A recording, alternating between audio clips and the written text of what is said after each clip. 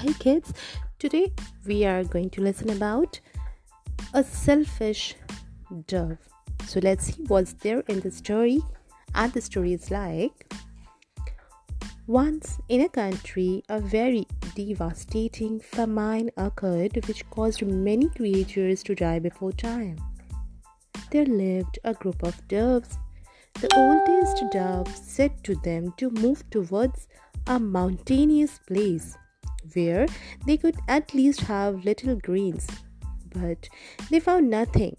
Among them, there was a greedy dove who only wanted to mitigate his pang of hunger. So he ventured to the bottom of the mountain in search of grains. He secretly went to have that.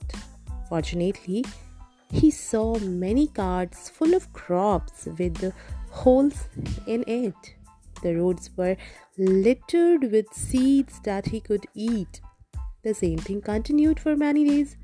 One day, he was eating the crop but engrossed in his profit only. He could not notice the coming cart and was crushed as wheat in machine. He died, and the flying old dove saw his tattered body. The old dove took no time to understand everything.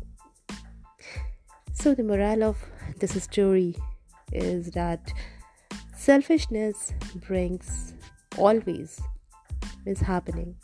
So, my dear kids, we learned from these petty stories that don't think for the selfishness and don't be selfish. Till then, take care and good night from my side.